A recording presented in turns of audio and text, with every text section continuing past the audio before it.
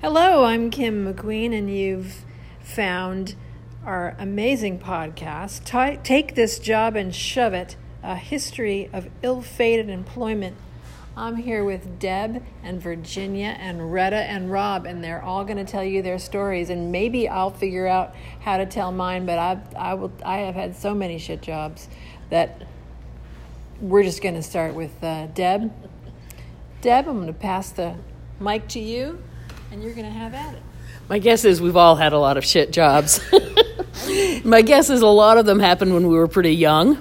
So one that I remember that's always stayed in the back of my head was I was hired as a cashier at a drugstore on Church Street when I was probably 17. And all I wanted at that point was money because I just wanted to get the hell out of my house.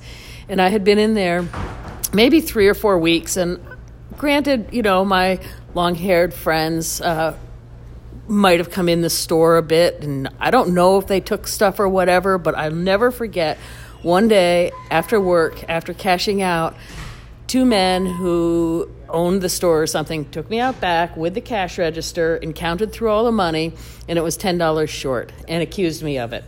And I know that I did not mess up that day, and it always pissed me off that they needed me out of there. If they could have just been honest and said, keep your friends out of there, or had something like that, that might have worked.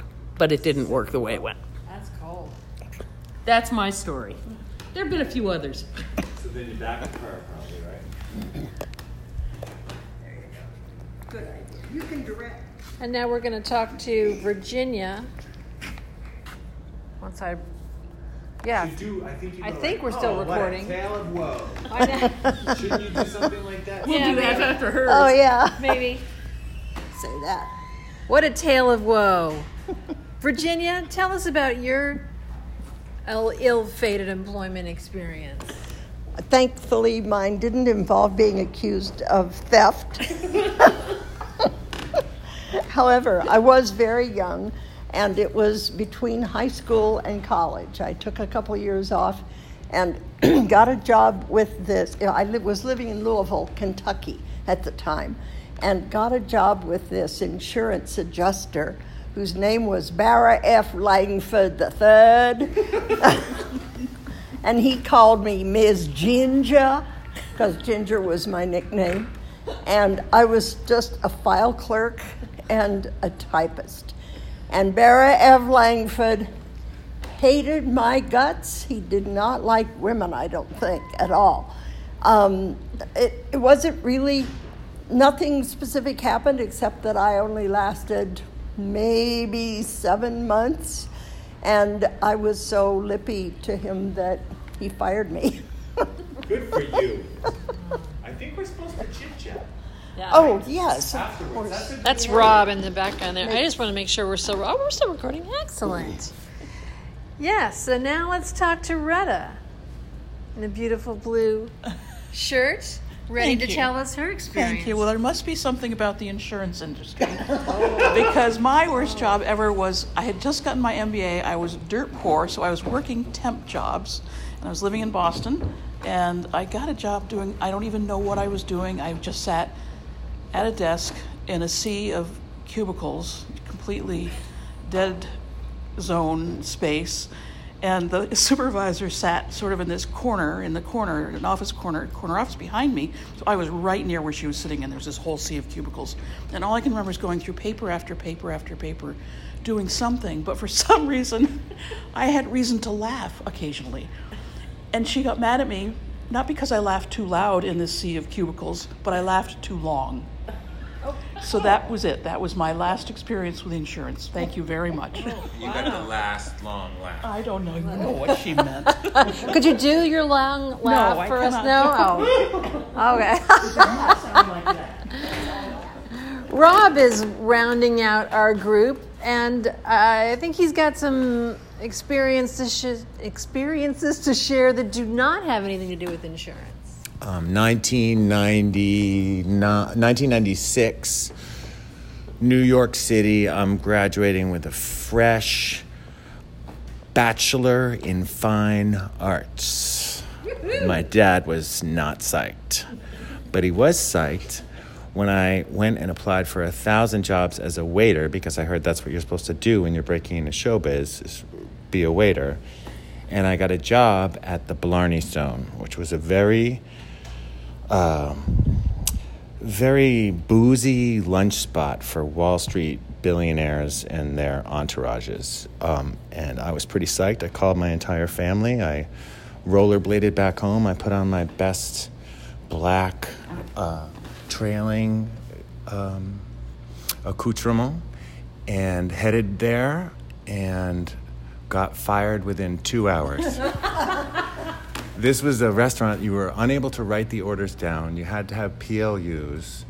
And every single drink was a Manhattan sidecar with a twist of lemon and 2 fingers of gin and this and that. And I managed to spill 3 or 4 drinks. And then I was given the job of filling the salt and pepper shakers in the back room with the dishwashers, all knowing that the axe was coming down. And I filled the last of the pepper shakers, and she came up to me and said, "It ain't gonna work out, honey." And so I went home, and 2 hours later realized that I had forgotten my rollerblades at the restaurant. Wah, wah. Did you get them back? No, and I've never been a waiter, and I never learned a PLU in my life. Well, I'll round out our little story with an accounting of one of the times that I thought that I could be a PR person, and I have since decided I don't know how to. I can't do it. I used to have to be the one to call up the reporters and tell them about our new report, and I just couldn't do it. And I had one reporter who was a friend, and so I called him. And I'm like, okay, I'm done. And so I just hated it. I just wasn't good at it, and I wanted to do something else, but I was kind of stuck in this job. I was in Florida, in Tallahassee, with a bunch of Republicans, and I was charged with having conducting a press conference, but I couldn't call anybody, and then I called like 1 or 2 people, and they were like, "Yeah, I'm not coming to your press conference." And it was at the Breakers Hotel, and I'm supposed to have this press conference at the Breakers Hotel with this huge organization that had something to do with taxes. And so I faked it. I got a couple of reporter friends to come and pretend like they were taking notes. And then I got a couple of people on our staff to just be there for moral support. I told them they were really actually the only audience for the fake press conference. I've never told anyone this. And now I'm telling our audience for our new show, take this job and shove it. You planted the reporters. Yeah, I planted the reporters. Yeah, That is yeah. hard. They were nice to me. They felt bad for me.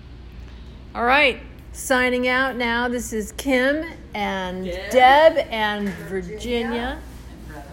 May you always have better jobs than these. Yeah. Thank you, America. We love you.